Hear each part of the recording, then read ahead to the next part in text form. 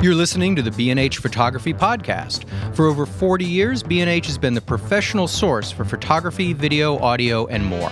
For your favorite gear, news, and reviews, visit us at bnh.com or download the B&H app to your iPhone or Android device. Now here's your host, Alan White. Greetings and welcome to the B&H Photography Podcast. Subscribing to our podcast on iTunes is the best way to support our show. To those of you who are already subscribers, we thank you. And to those who aren't, we thank you in advance. And yes, we still love and respect you. On today's show, we're going to be talking with photographers Ben Lowy and Marvi Lacar. Both of our guests started as photojournalists and both continue to expand their work into the wider realm of editorial, advertising, motion, and advocacy photography. Did I mention they're married with kids? 2 boys to be exact. And while we will talk about photography, Marvi and Ben are here to talk about life as photographers and even more specifically, life as married photographers raising a family. We're going to ask them about how they balance life as parents and marriage partners with the very demanding realities of being working photographers. But mostly we're going to talk about collaboration, whether it be official and credited or the kind of collaboration that happens behind the scenes within any marriage. But first, Al's Gearhead Pick of the Week. Drum roll. This week, we are going to tell you about the Yongnuo, that's Yongnuo, pronounce it any way you want. Yongnuo, and ready for this? Take down notes. YN686EX-RT lithium TTL speed light for Canon cameras. Now, you know what speed lights are, and all the manufacturers make it. Well, this new unit, right now it's only for Canon eTTL and eTTL2 compatible units. It has a guide number of 197 at ISO 100 at 200 millimeter. Zoom range, 20 to 200 millimeter with 14 millimeter coverage when you drop the diffuser. Just like the big boys, the head rotates 180 degrees left and right and tilts from -7 to 90 degrees up and down. You get high-speed sync, first and second curtain sync. It can be used as a wireless master with slave TTL functionality at 2.4 gigahertz. And here's the big deal with this thing. No more AA's. This unit has a rechargeable lithium-ion battery with recycling times as fast as 1.5 seconds, and depending on whose notes you look at, up to 600 to 750 flashes per charge. That's pretty big stuff. Okay, why is it such a big deal? It's $165. Yeah. That's the big deal. So it's actually a pretty impressive unit for a very impressive price. And if you're looking for a TTL unit, right now only for Canon, again, that's the Yongnuo, however you want to pronounce it, YN686EX-RT. Are there other lithium-ion batteries? This is the first one that I know of. Everything else runs on AA's. So this is pretty cool. That extends a lot of what the unit could do as far as play times and recharging and all that stuff. So, there you have it. I feel uncomfortable being a Sony artisan, you advertising a Canon only flash while I'm here. This is the way we work on our guests. Very slowly. We start with the Gearhead Pick of the Week, and then we work it from there. They're going to slowly convert you. Back to Canon? Leave your Canon shooter? I don't think it's in our best interest. Just think, a year from now, Ben, you could be a Yongnuo ambassador. I actually have some Yongnuo products. Oh, wow. Oh, okay. I think you're the first. 4 of the same. Their flash receivers are actually not so bad. Yeah, they actually make some pretty neat stuff, and it's all very affordable. We've been talking with Ben Lowy. We haven't even introduced him yet. Ben is a photojournalist, editorial, commercial, and advertising photographer with experience in conflict, sports, underwater, and seemingly almost every other possible type of photography. Ben's work has appeared in national and international publications, and his commercial clients include American Express, Tiffany & Company, the United Nations Foundation, and The Daily Show. Ben is also, here we go, drumroll, a Sony Artisan of Light, and that's no small accomplishment. Marvi Lacar is a photojournalist and documentary photographer, as well as an editor. She has covered domestic and international news and features stories for print publications like Time, Newsweek, Stern, Paris Match, and the New York Times. She's also a documentary filmmaker and the founder of 1 in 20, a mental health initiative aimed at educating and destigmatizing mental illness through creative storytelling. Let's start by talking about how you guys met, at least initially, and did things change much in terms of how you both worked once you started being together. Do you really? No. You stop. No, I get to talk. I'm here. You're Hold on a always sec. talking. I want to preface this. Ben, you obviously haven't learned yet. You're married. You have No, not he's learned. gonna say that this is a lie, which is not a you see, lie. what I've learned about marriage is that I'm just a reed. I'm like a little piece of grass that bends in the wind of Marvi's wrath, and then I come back up when it's over. It's like that's the only way to survive a marriage. I think that's from Karate Kid. Whatever. By the way, if you're into martial arts, when someone throws a punch at you or tries to, you don't resist. You go with it. You go with it. So So I'm going to preface however she said we met, like the story of our meeting. It gets better every time she retells it because it's a chance for her to stomp on my heart. Oh, I can't That's believe basically. that. I can't believe You don't that. have a heart. That's John, I don't That's think what we it need is. a script moving forward. No, Let's just we're let good. him go. Just let him I What were you working on? What were you working on whenever you guys met? I wasn't working on anything. I was Oh, no? actually a student at Eddie Adams. we're one of okay. the few Oh, you're an idiot. marriages Okay. that We met at okay, Eddie let's take it. Adams. we met at Eddie Adams. I think there are Oh. two No, marriages. no. that We happened. didn't meet at Eddie Adams. Well, we but sort of I met. saw him at She Eddie didn't like Adams. me at Eddie Adams because So- I was really full of myself, which I totally admit. I don't know. Anyway. I never got into Eddie Adams. So you know we're getting to Eddie Adams. So, which prefaces why Right. he acted the way he acted. Anyway, No, so, wait. You went to Eddie, but he didn't. But you met He- there. Was he like delivering lunch? So What was I going on? will tell you what he was doing. So Yes, I was delivering the bagels. he was the busboy. So I was there and I was very serious about making good pictures. And then there was this kid who went in there, a really young guy, because I'm much older than Ben, who went in, and he was very, very cocky, very loud, very cocky. And he, for some reason, had a lot of females surrounding him. So I said, true. This is true. only because it makes you look good. It does. Anyway, so I decided, whoever that guy is, I'm not going to go anywhere near him. So I avoided him. And then the next day, he was on a panel. I was fascinated with the person I heard. And then fast forward like 3 months later, I was on IM. For some reason, I was shopping for agencies and I met his best friend at that time who was an insomniac and I'm an insomniac. So it was like 4 a.m. I was on IM with this guy who was his best friend at the time. And he decided to open a chat room. This was AOL, when we had chat rooms. And then apparently AOL, what's that? was in where were you? I was in Where you Iraq. were in Iraq. And so we ended up just having this conversation and everybody had left and it was just me and Ben. And he was just really just cocky. And then I still didn't connect that the guy I saw was the guy I heard. Interesting. And then the guy was on IM with, and the guy I saw, I was just appalled. The guy I heard, I was fascinated with, and the guy I was on IM with, I just kind of had like this, I didn't know how to read him. And so he's like, I'm coming, from Iraq to Haiti, but I'll be in New York for 1 day. Do you want to meet? And I said, fine. So we met at a Starbucks in Union Square. I think it's still there. No, it's gone. No, it's gone. It's our meeting place is not a Starbucks anymore. It's like an eyeglass store. And Hindsight is 2020. And God, so bad. That was a bad joke. Anyway, so that's what it was, and it wasn't until I started talking to him that I realized that was the guy I heard. And people ask me, how I reconcile all those feelings of like just being Love does it. mortified. Love by- wins every time.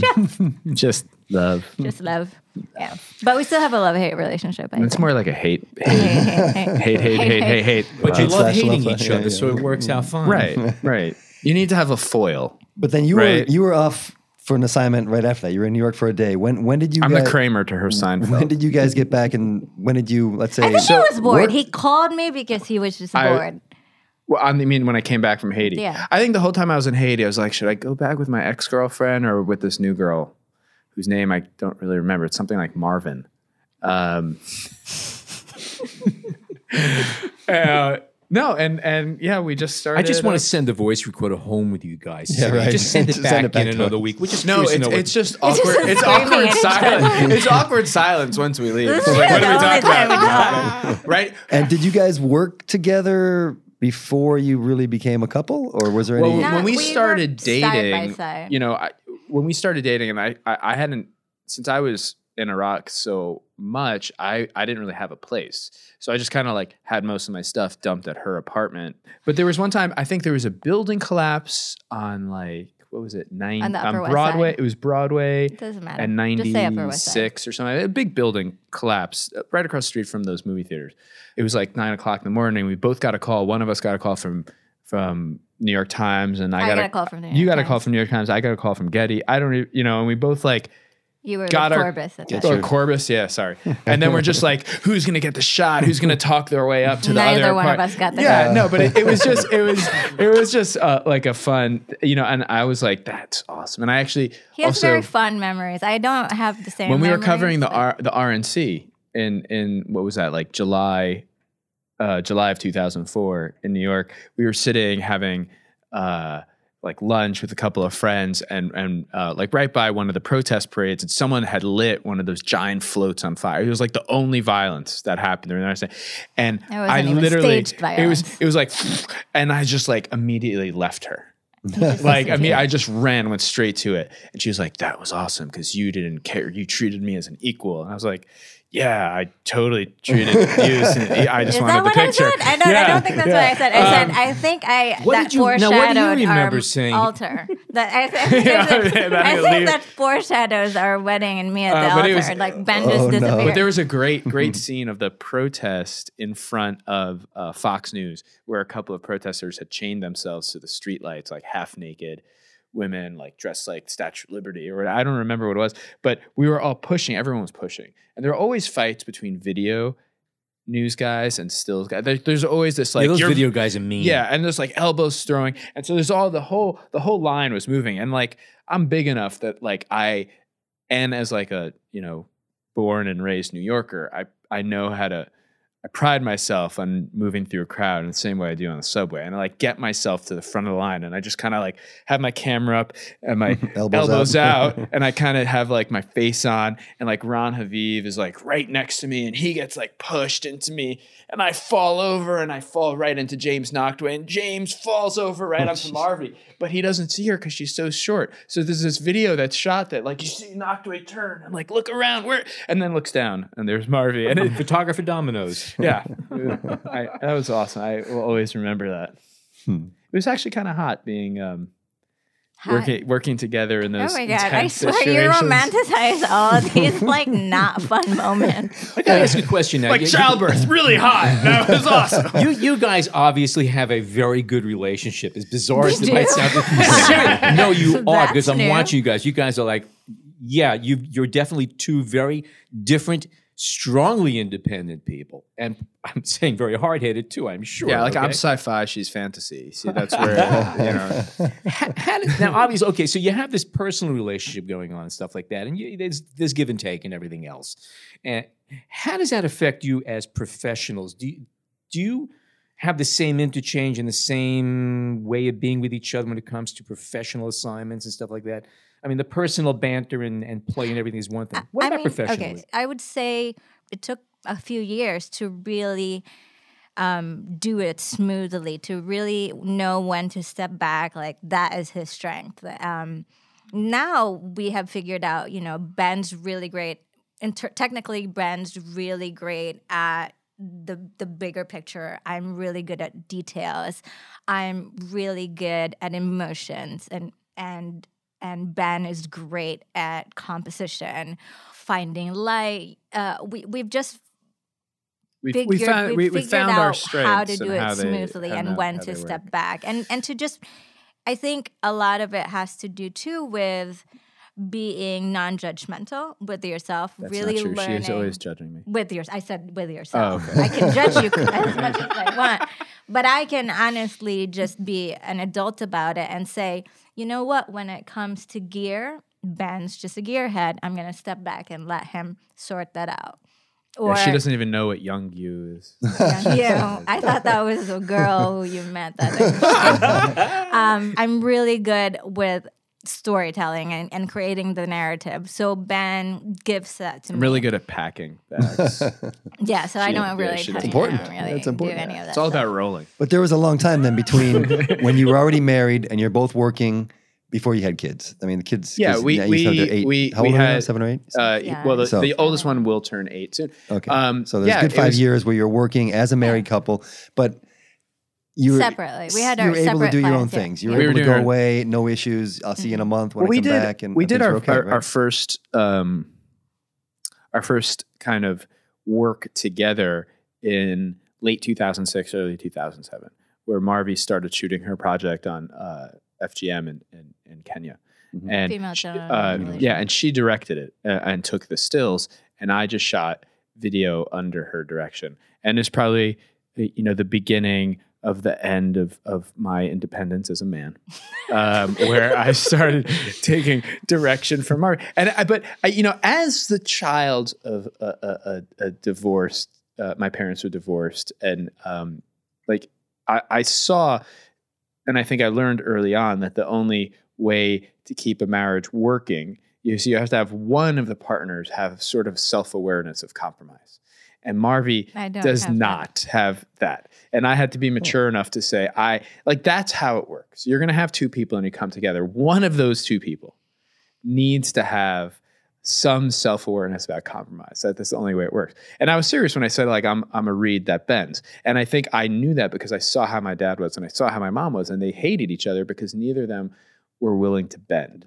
And I was willing to bend. And I think the only way our marriage has worked is because I have seen what I need to do to keep it going, because I have that self-awareness. And I'm not trying to put myself up above Marvi because she's very firm, and that's really important. It's really hard for me to buy a pair of sneakers. I always tell this story that it's hard for me to go to the store and say, I'm going to get these Nikes. And then I'm like, well, let me go to another store, a Foot Locker and try out all these different, comparison shop, because I'm not just firm and decisive in those things. And Marvi is, and she brings that to the table. This is what we're doing. This is the babysitter we're using. And I'll falafel about. I'll falafel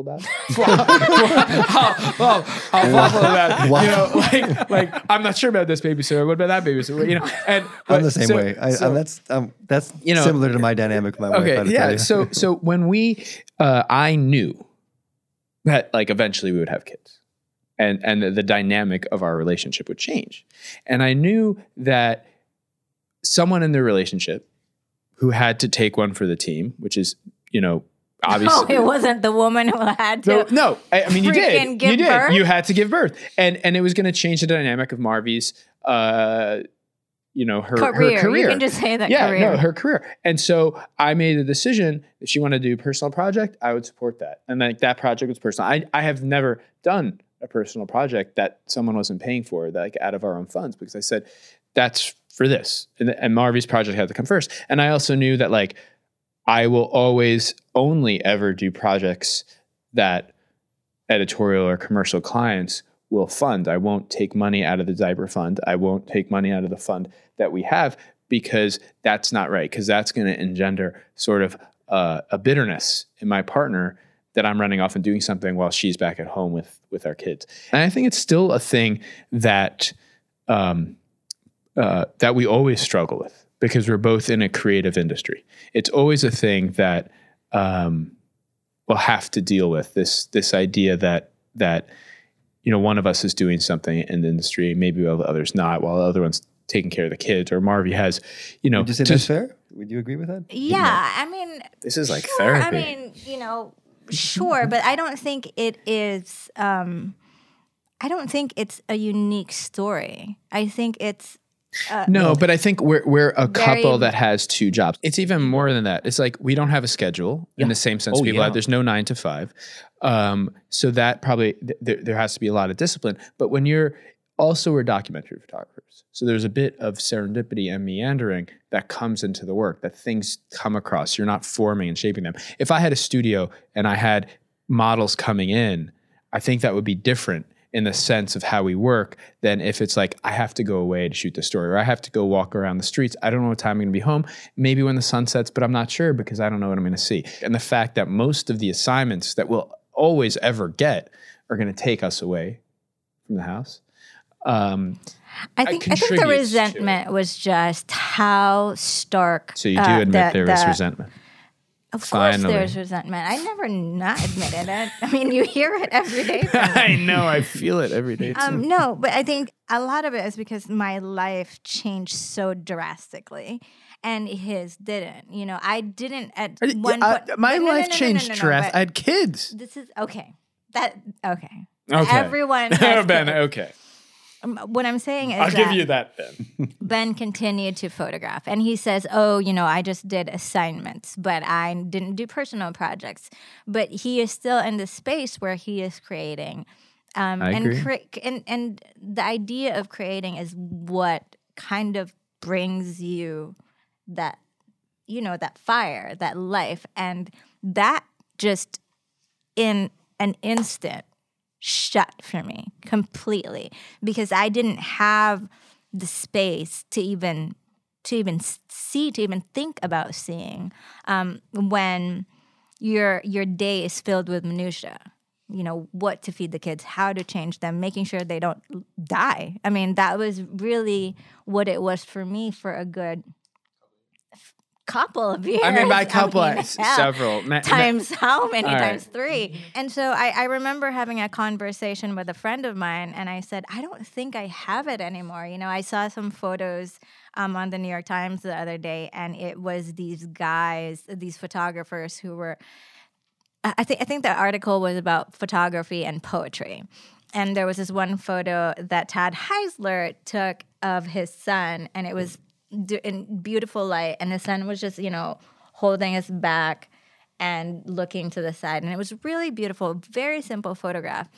And I said to myself, you know, I said to my friend, I see that all the time, but for some reason I'm not seeing it. I'm not seeing it as a picture and as a photographer, and I don't know if I can see that anymore. And she said something that made sense. She said Todd Heisler gets paid to spend the day to see that. And when you're not in that space, you're not going to see. Sure. Because, you know, it's training your brain to think differently. And that made sense. Not you know, obviously, like, these guys are great photographers. But there is an argument there to be said that Absolutely. No, I it's like totally agree. it's like being a basketball so- player. If you're Anything. practicing every day, you're gonna be great. If you So that's yeah. where when Ben, you know, talks about, you know, like, I haven't done anything creative, I haven't done any personal project, like, my blood boils because here I am the entire day just taking care of these kids, which I love my children and I love being a parent, but I miss that other side of me because it was such a stark identity shift. Right. Absolutely. And like, you understandable. know, and I understand how sometimes I'll say things that might annoy the crap out. I mean, most of the time I say things that will annoy the crap. But, you know, at the same time, it was like I you know, trying to make ends meet all of a sudden as, you know, a family that only had one breadwinner, I felt like a monkey. I felt like the little brass monkey that was just like, whenever a client would call and say, go do this, I'd say, yeah, sure, I'm going to go do it. And it was nothing that I was interested in. And it was just like me trying to use whatever tricks in my bag to make an image of nothing that I wanted to do, not the reason I became a photographer. And so that also broke me down in a way too, because I felt, yeah, I'm out there making images and I'm practicing. But I'm not. If you want to use the basketball analogy, I wasn't playing the position I was meant to play. I was a filler. I was like the sixth man in, you know, just trying to do whatever the coach needed, and there was nothing to it. So, and so I think we both found ourselves in a place where like we were just surviving creatively, but we weren't necessarily happy. So Yeah. let me interject because I feel like we sound like we're these little whiny brats. That also was temporary. I want to emphasize that for the parents and the couples that are out there, that there's a few good years where you are in the thick of it and it feels like that, and it feels like you Feels will like you're drowning. never see the next what's behind that wall. And I remember talking to my friend, And all of a she sudden, said, those kids can make their own breakfast cereal yeah. and pour the milk in. When they start talking to each other, they start playing together. And we also were, or at least I, as the person who was at the house more than Ben, really tried to raise them in a way that would help me. So even at 7 and 6, they fold clothes. Like they fold their clothes. They put away clothes. You just got like a real Filipino. They wash dishes. I mean, they're already, mowing lawn with all the neighbors. They make breakfast. Let me ask you though. By Okay, hand. let's just say, assuming that period is maybe coming to an end, and there's going to be a new chapter, which is a phrase I know you were. I see it. Do you think you'll be a stronger photographer because of it? Do you think someone did say that? I mean, that's the reason why I started, my Bone Tired Mama Instagram page, because it really was a study on how I see things differently. That friend of mine that said, Marvi, you will really. You will come out of this phase. She said that you will come out of this phase a better photographer because you will see things differently. Mm-hmm. Your perspective of the world will change. And it does. I mean, I see everything through the lens of a parent now. And also in a more personal way, because every person, every subject is someone's child. And I think it gives you more empathy as a photographer when you approach things that way. So yeah, I'm assuming as someone who really gravitates towards documentary, I'm hoping that makes me a better, I don't know about photographer, I don't want to use that word, but storyteller. Artist. Maybe an artist. What's interesting is, as an artist, and I probably put myself more as a photographer and an artist than a photojournalist now. In just the sense that I like going across the spectrum, not just doing documentary work. But it's all about self-expression. So it becomes all about yourself and ego in many ways, because your work is an expression of yourself. So when people like it or don't like it, when you get critiqued, when you're at a gallery show, when you're in a museum, when it's published, whatever the thing, how people feel about your work actually comes back to you personally in your heart. But it's not about pride in that sense. It's about ego more than the id. And what I think is interesting is with kids, you want your kids to be proud of you. It's not just about the work. It's about you want to be proud of your kids, and you want your kids to be proud of you, because it's a very different dynamic than just, photo editor liking work, as much as you want, your children to think you're cool in many ways, but as a parent, as a friend. I think one of the things that changed me and why I, really consciously decided not to do conflict anymore and to do other adventure-y type of things and swim underwater is because my kids think that's cool. And they think I'm cool, and they want to do that with me. And I don't want to go swimming with great white sharks with a photo editor. I've never really thought of it that way. I don't really care whether my kids are proud of me or not. I want them maybe to that's see, not the right word. But I don't.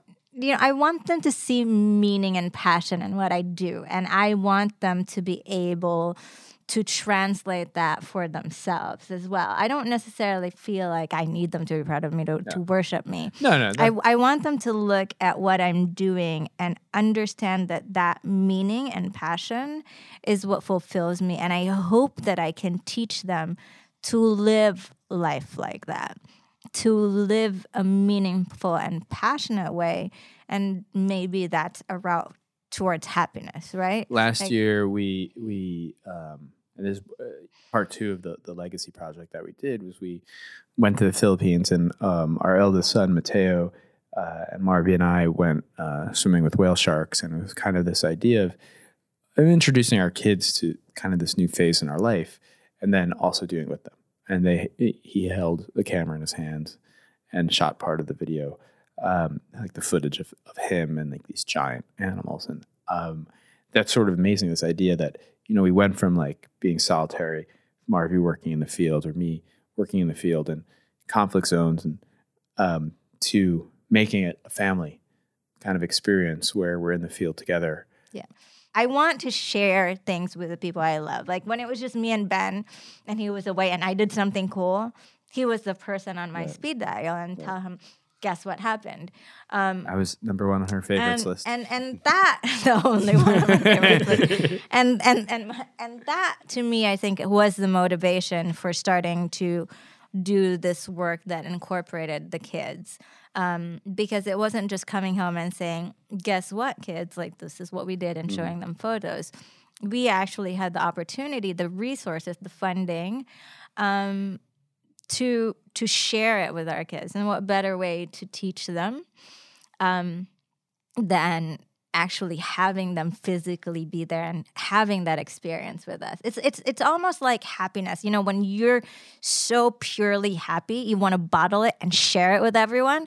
It was kind of like that for me. Let me jump back a little bit. Can you just talk about how your dynamic was working together, maybe before some of the, that comes with the years of marriage and kids and things like that? The way my mind works is that I run, it's kind of, I run 5-10 scenarios laterally. So everything is going in my head, right? And so when I say, this is what's happening, and Ben's like, well, I don't know if this happened. What if this happens? What not? I've already ran all those scenarios in my head. So when I say this is what we're going to do, that doesn't mean I did not at all entertain everything else. And it's the same thing with editing. This is why editing with him, it's like 7 hells, because he will say, no, but what about this? And what about that? And so after about an hour of re-editing, so I have my edit, right? And he changes it. And but this is your work, your photos. Or his? His. Okay. When he comes to me with an edit. And he'll rearrange it and he'll think about it and whatnot. And in the end, after 5 days of this re-edit, he comes back with my edit. And he's like, that looks good. And I cannot, because he has to go through the process. Yeah. But for me, I've already done that in my head. I already had like 10 different edits in my head. And so when I come onto this edit, that doesn't mean I didn't entertain anything else. But can you work the same way on your own work, though, on your own photos? I believe I've never really. It's much easier. It's much easier. Like she's not good at editing her own work. Most people are not. Yeah, it's not because you're emotionally connected in the same way that. I've always, I mean, the same thing she's talking about. Oh, laterally thinking, and I've thought up everything. Like, whatever that just was. Like, I do the same exact thing for her in the same way. I'm not as intellectually arrogant about it. I'm thinking about the lateral thinking of the chess match of your photography, and let me your knight to my queen bishop 7.7. No, it's like when she shows me a picture, I'm like, that one works and that one doesn't. I just say it in a different way. How long are you guys together now? Oh my God, too long. Oh. And you've come a long way, you say. It's fascinating. Killed them. Okay, we're going to take a short break. You think it's pretty funny too. And we'll come back with Marvi, Lacar, and Ben Lowy. Stay tuned. We hope you're enjoying this edition of the B&H Photography Podcast. Send us a tweet at BHPhotoVideo, #BHPhotoPodcast.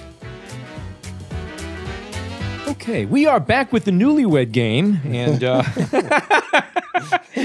newlywed couple is here. Anyway, John, you wanted to ask a question. Why don't you take it? But you guys still turn to her for your edits. I mean, obviously you have an editor. I would in the work actually you do, say I will show her the finished products because I want to show her something.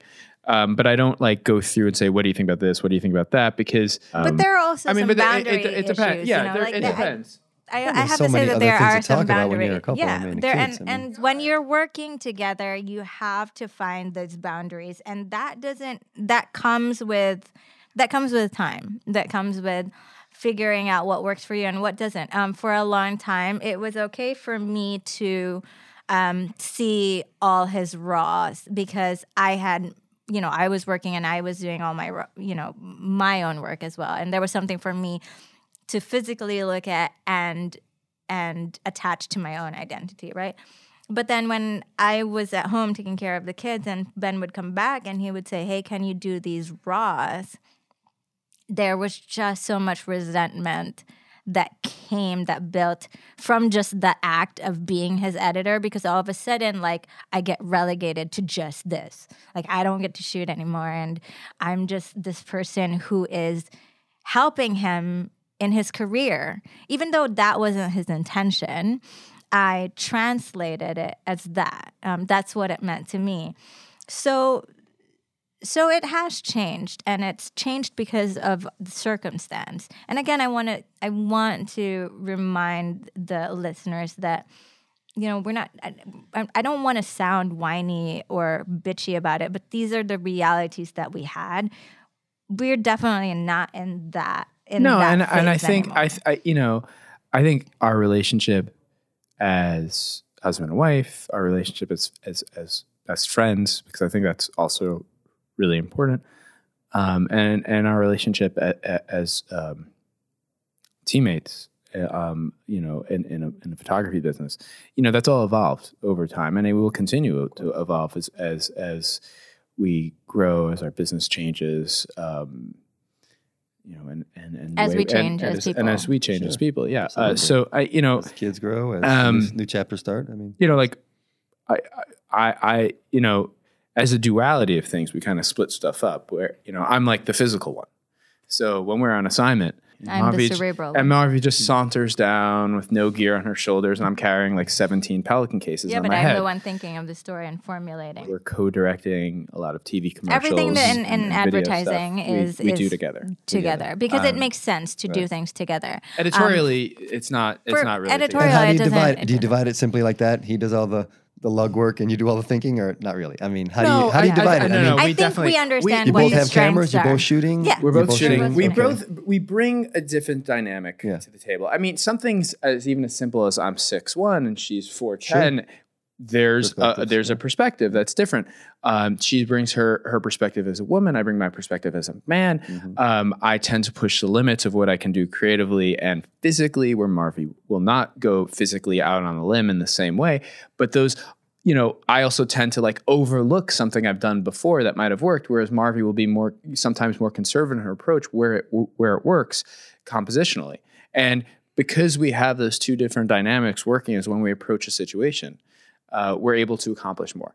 I think also if you're able to keep your egos in check, which is something it's difficult for creative types to do, what you actually have is a very good formula, because if you could just check everything that goes on with your ego at the door and walk into the assignment as a team, and knowing that each of you have your own strengths, that just makes each of you that much better. And well, you could do your job that much We better. recently did a commercial. It was a rebrand. We rebrand for AOL. When AOL was became Oath.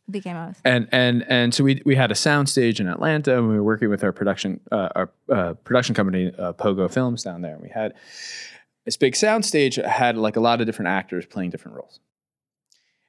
And when it came to the really boisterous, like we had to have a sports fan with face paint and a big bald guy, just like me, just like screaming, cheer. Like that was me being the wrangler there. I didn't make the images.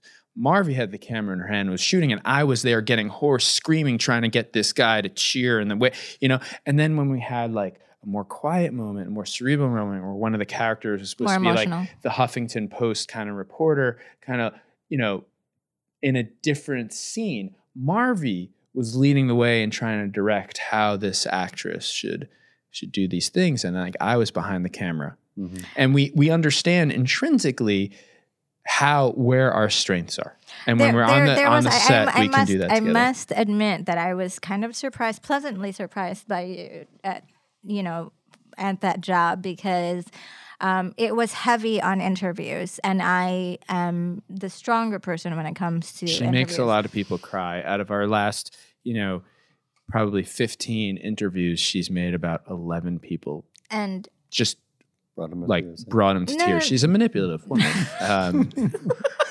Emotionally. No.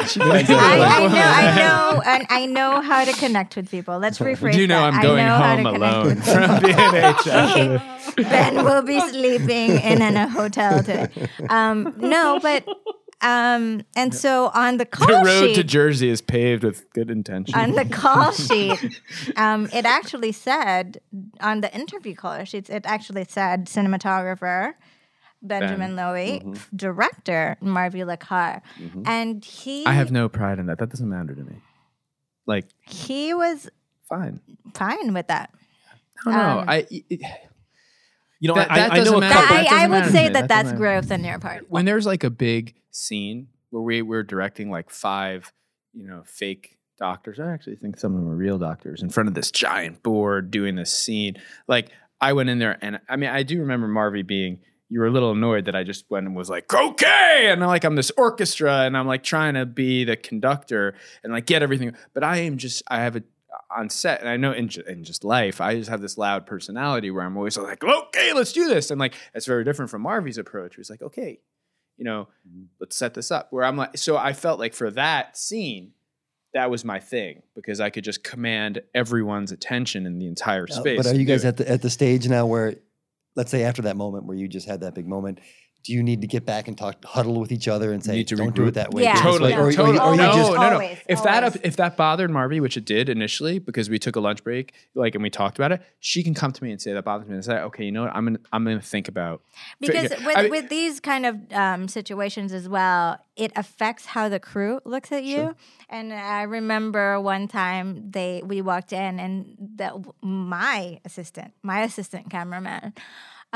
Because we had 2 cameras, so he had his assistant camera and I had my assistant camera, and the guy who was my quote unquote subordinate was like, "Hey, boss," to him, and then he looks at me, he goes, "Hi, sweetie." Well, I can tell you something right now. It just there's certain human natures. Okay, you guys walked into. I've never met you before. Okay, like you're 6'1". Okay, you got muscles and tattoos. Okay. I'm glad you noticed. There's a reason I work out. And Marvi, you are the complete opposite. You are petite, okay? I'm 4'10", 85 pounds. Yeah, okay. And you know what? You really do have to assert yourself more when you walk into a room, just out of pure human nature, okay? You have to flex a little bit more, and I guess you really do have to sort of like maybe... And then when and it's also where we're learning... We never worked before with giant crews. So the dynamic of when we work on our own in the field is very different than when we work with 25 people. Right. So that's like a learning process for us, for me, saying, okay, I need to act differently when we're working in the field co-directing, when we have a giant crew, because I need to see them. He needs to watch I need them to see me respecting Marvi. So that they can. And and again, that's a learning experience. And you have to be mature enough as an and I don't think I would have been able to do this in my 20s in the same way that I can now as a parent. And I remember we have to be this moment. And Marvi would never have been able to talk to me on the side 10 years ago in the same way that she does now. I think I would have carried that to the end of the day and then just taking it out. Let me ask about assignments when they come in. Obviously you were saying that you're doing less or no conflict work now, but you are doing work, both of you, that can put you in danger. Do you talk about assignments when they come in and make the decisions together as to whether you're going to do them? So we're very strategic. About 2 years ago, I was asked to to go cover the Ebola crisis. And we spoke about it at that point. And we were like, well, you can do it, but maybe, I think it was for the Wall Street Journal. They were like, can you, and I went back and said, can you guys get me a separate apartment for like 3 weeks when I come back? Because I don't want to like come back and go straight home where I have kids. And they said like, no, we can't really do that. And I was like, well, then I don't think I can take this assignment. It's not, so and that was when we spoke about it. And like when Caleb, our youngest son, was born, he was born on May 25th. And Marvi went into labor on May 24th, about an hour after Tim Hetherington's memorial service, who was a photographer who was killed in Libya. And May 25th, the day that Caleb was born, is actually the death anniversary of Robert Capa. And I remember in the hospital, I'm like, this is a lot of omens right here. And I did go back to Libya, a month later, for the fall of Tripoli and for all the fighting afterwards. And we actually had a really long discussion about that. Like, am I keep on doing this work? And Tim had emailed me the night before he died. Chris Hondros had emailed me the night before he died, and Michael Brown, who's a dear friend who was injured in that attack, had also emailed me. And all three had emailed me because I was supposed to go back and join them, and I felt really strongly about going back. And it weighed heavily on my mind. And I think Marvi knew that. And there I was, and I had a 1-month-old child, and we had this discussion about me going back. And I said, well, I'm really going to try not to push the boundaries and sort of approach it in the same way. A photographer who was really influential on my work when I was a conflict photographer was Joachim Leidenfog, who's in Seven, who did this amazing book in the late 90s called Albanians, late 90s, early 2000s. And it was really influential. There's no violence in the book, but it is about the war in Albania. And I was like, that's how I'm going to approach this situation. I went back and I tried, but I didn't do it that way. I found myself pulled by, the violence that I was so used to covering, and the intensity of those situations and how I worked as a photographer and reacted viscerally to those intense situations. I'm not a quiet person, and that doesn't come through in my images either. And there was a day when in Libya, in Tripoli, in Gaddafi's compound, where I was in the most intense gun battle of my life. And I was on the 3rd floor of a building, running up the stairs with Ron Haviv and Yuri Kozarov. And there were 3 soldiers in front of me. And they were clearing this building. And a sniper on the 5th floor shot straight down. And the man who was running in front of me, his head just exploded. And I kind of went backwards down the stairs, and I'm standing in the stairwell. And I remember standing there. I'm not shaking. I mean, it wasn't very good light. And I was just watching. This blood was so red, like the reddest you'd ever seen. And I was just mesmerized as I kind of flowed down the stairs. And Ron tapped me on the shoulder, and he's like, Ben, we're like the last guys in this. Like everyone just ran. And so we started running out. We run down the stairs, and grenades started flying over our head as we left the building. Like literally, grenades flew over our heads as we went out of the door of this building and ran for cover. And more of that for like the next 2 hours of just nonstop. And I sat on those pictures for a while because I knew I had broken a promise to Marvi that I wouldn't put myself into this kind of situation. I left Libya about a month later, and I went to Afghanistan, straight to Afghanistan, on assignment for the New York Times Magazine. And I was doing a story on like Afghans at leisure, like all the different sports Afghans play. It was a much more gentle, I guess would be the word, story. And I think I was frustrated that I had these intense images of war, and I was sitting on it because in the midst of doing this non-intense story, I was thinking, and this maybe is a little bit of PTSD or the situation I found myself in, where I was so at rest in Afghanistan on this quiet assignment that I looked back at the stuff in Libya. And so I transmitted it one night. And Marvi must have gotten Google alerts or something when those images hit Getty. And she called me. My New York cell phone still worked in Afghanistan. It's about $5.99 a minute on AT&T. And it was like 4 a.m. my time. And she let me have it for good 2 hours. So $4,000 phone bill.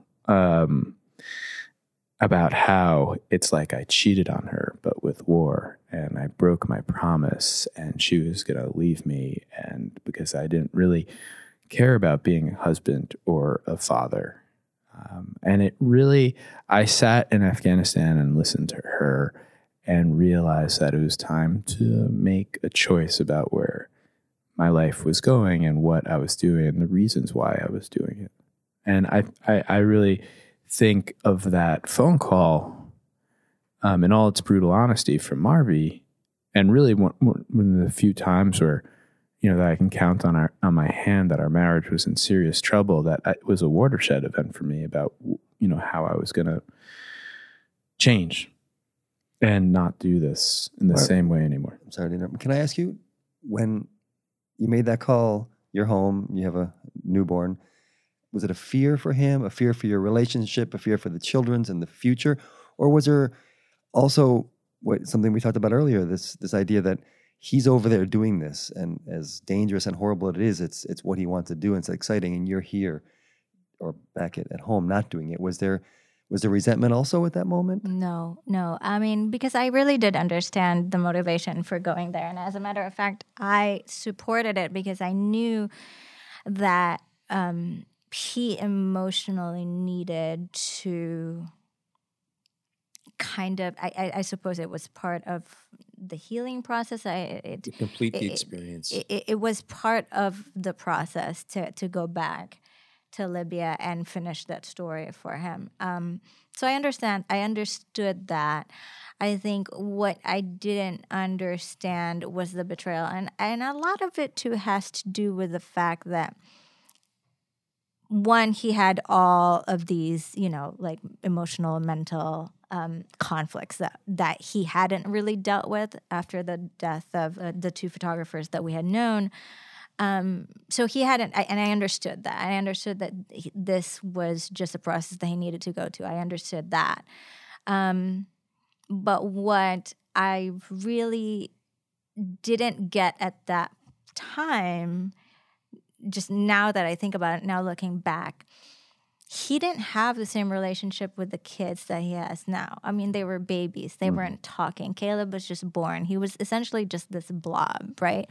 He can say that, yeah, that's my son and I'm the father and I love him. But, as with every human relationship, the more you get to know them, the deeper that relationship is. So there wasn't that type of bond yet. He loved his kids. That's a given. But he hadn't talked to them there. Their personalities weren't there yet. So I think that contributed to the ease of I guess breaking that promise. And so I felt like it was a betrayal. Because you had specifically spoken about this. Right. Because, I again, and this was me, again, like seeing different scenarios. Like I saw Mateo as 5 and then Ben interacting with Mateo when he would be 5 and knowing that relationship. And for me, it was like, you were okay with the possibility of not having that bond with your child when they're older because you were willing to leave them when they were 1.5. And putting yourself in this situation that was very dangerous and could have been fatal. So that was to me what the betrayal was. Resentment didn't even.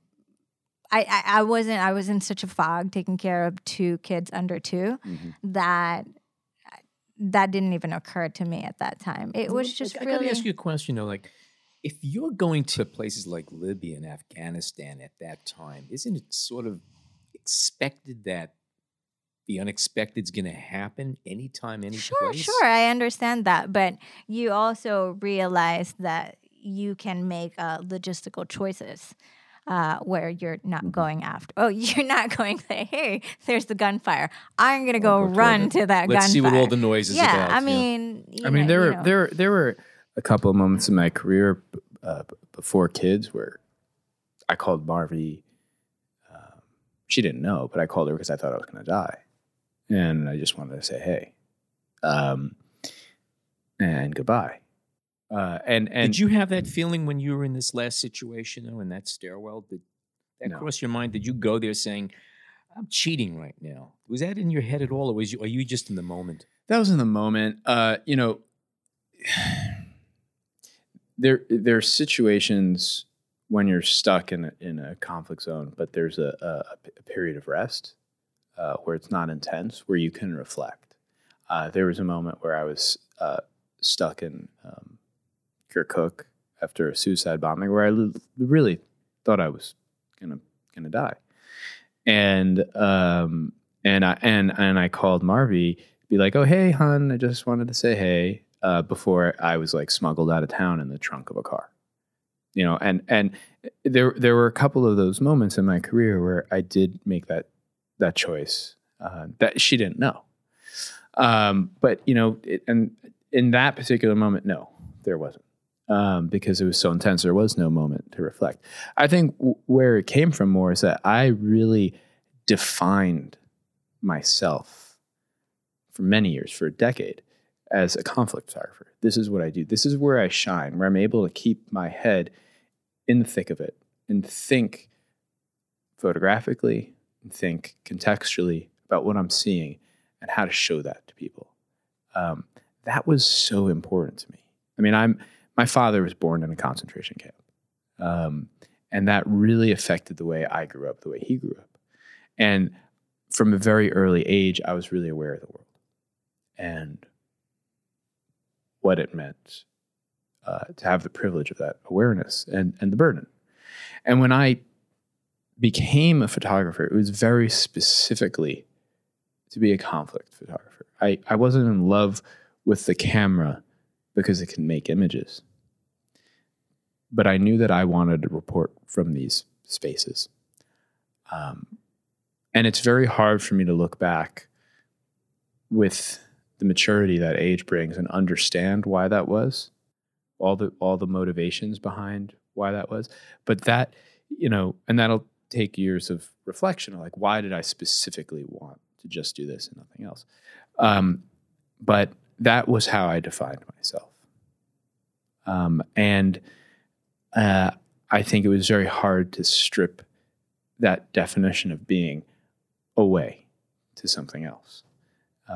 And marriage wasn't enough to do that, but parenthood was. Yeah, because a partner doesn't necessarily change your perspective in life.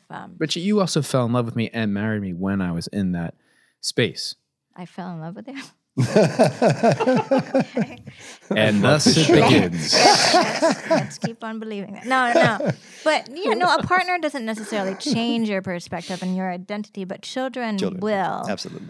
And we've actually talked about, will I ever go back and do it? Because I do have this like intense feeling of shame, let's say, for not covering something as important as Syria or the battle for Mosul. And this, just in the sense that, shame or guilt?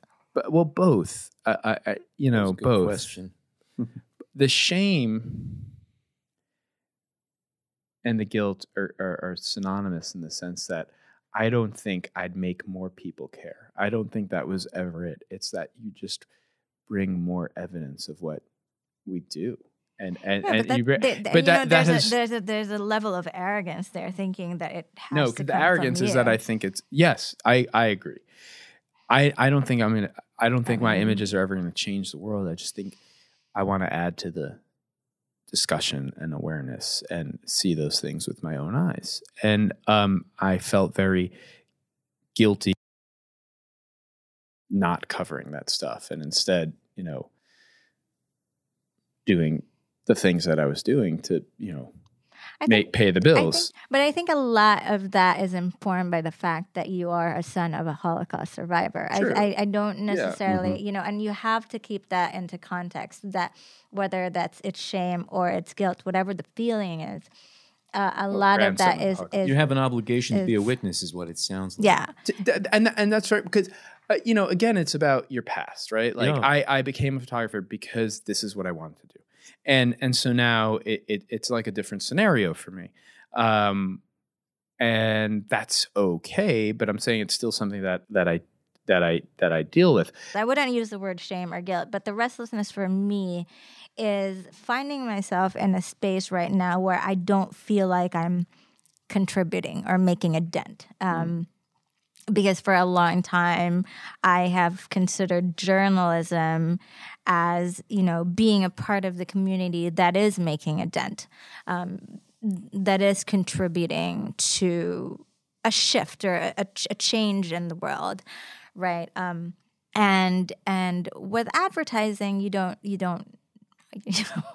you're making a dent in your pocket. Mm-hmm. It's having the maturity and the ability to really step back and understand that these are just phases and that one thing doesn't necessarily define you. I can volunteer, even though I'm right now mom. I can still volunteer, or I can, teach my children about the world. I can create these stories that really resonate emotionally with other people.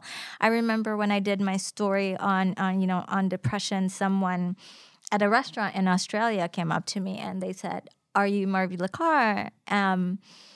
I just saw your exhibit, and I just want to say, I never understood what people meant when they said that it changed their lives, but that work changed my life." And I was like, "Well, what happened?" He said, "I realized that was what I was going through." And so I never really understood how much of my own art or own self-expression about my own journey could affect other people's lives. And so a lot of that is just really realizing that your contribution doesn't have to just be conflict photography. It doesn't even have to be photography or journalism. There's so many ways to make a dent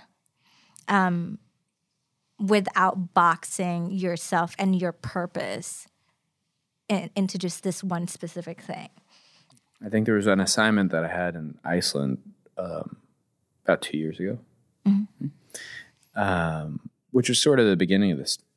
We didn't know, but it was the beginning of this transition that we were going to be making into sort of, at least on the editorial side, to this like adventure underwater stuff. And was that how conscious of a decision was that? Or was something just kind of? It was not conscious. It was just a normal assignment, and at one point, I stayed some extra time in Iceland because I'd heard it was cool, and it seems like there are more New Yorkers and Icelanders than in Iceland. And at one point, I just left my cameras in the car and went for this like epic hike on my own. Just a bag with a sandwich. I just, why not? Of course, my cell phone still worked, and Marvi called me, and we had a conversation. He said, "You know what, Ben? You sound so happy. So happy. You sounded so light." And I realized that, like, wow, like, I had a reflection right there. I was like, I'm not even making an image. I'm just like walking. And I was like, I actually really enjoy this. And then I had an assignment that I hadn't scuba dived since I was 15. And it was about a month later from this Iceland trip. And, I was scuba diving. And I was like, and we spoke on the phone again. She was like, "You sound happy." And I was like, "Well, yeah, I was just swimming with sharks, and I didn't even know I knew how to do that." And it just kind of went from there, where I realized that doing the conflict work fulfilled a couple of different parts of me, of my soul. But when I've been doing this underwater stuff, where I'm pushing myself physically to a limit, there's an interaction that is so different than when you're photographing people. Because a whale shark, a great white, a sea lion, they don't care about if you're a Republican, if you're a Democrat, if you support ISIS or Al Qaeda or NATO, or what your feelings are on tax reform, right? They just feel your beating heart. And I literally mean it. Like there was a couple of months ago, I swam with hammerheads. And the reason hammerheads look like a hammerhead is because their nose is packed full of nerve endings that can sense electrical stimulation all around them. And they usually feed off of animals, critters hiding, in the seabed floor. And they can sense their heartbeat. And they won't get close to a human being if your heart's going crazy, if you're nervous. Because that means that, that the prey, me, knows that this creature is close and it's just going to go away. You're calm. If you're calm, you're not going all over the place. You're not wrestling around in the sea, playing with your camera, making waves, making bubbles. They'll swarm around you. And that's how you make good images. And that is amazing to me, that interaction was so pure and visceral, and I was happy. And I never had that with anything I'd been doing before. You had started talking a bit about your project 1 in 20. Yeah, I wanted to get back to yes. You had mentioned, or I read that Ben encouraged you to document and go forward with this. So obviously there's some collaboration there and some support on that end. Can you talk about that and how you work together on that, or has it become just your thing? Yeah, I mean, obviously Ben was involved. I mean, it evolved over a very long period of time. In 2008, my dad died, and I had this very dark emotional dip. I hit a long stretch of depression, clinical depression, where I was actually in the hospital and on medication and all that. And I had stopped photographing, and I had stopped talking, actually, for a while. I was lost in my head. And at one point, Ben said that maybe this is another way for you to just examine what you're going through by photographing. That way you don't have to spend energy trying to create words in your mouth, because that physical act of talking was so exhausting for me that I just stopped doing that. I wrote a lot too in my journal. And so it just started from there, and it actually helped me process that whole year, because I was able to take those feelings, transfer them onto a photographic paper, and look at it as if I wasn't the person going through it, and study. Like, I like studying things. And so I was able to study those emotions that are inside of me. And since I'm a very visual person, and study them visually. And it allowed me to understand what I was going through in a way that I wouldn't have been able to. I need to see things to be able to understand it. And for me, I had to see that experience. So I had to see myself, photograph it, and transfer it onto a piece of paper and look at it. And look at the writings and really read and reread what was going on in my head. And so for me, that was a healing process. And what I found out towards the end of that year, and when I started sharing it with other people, was how much that story resonated with people. And Did you share it with Ben first? I shared it with Ben first, and it was supposed to be for me and Ben. Mm-hmm. And then I shared it with my therapy group, and then everyone just had such a visceral reaction to it. And then I started sharing it with editors, and it was one of those things where, and I'd never had that reaction with any other project that I've had, where people would just sit down, cry, tell me about their stories. I mean, I would just have random strangers just tell me their life stories.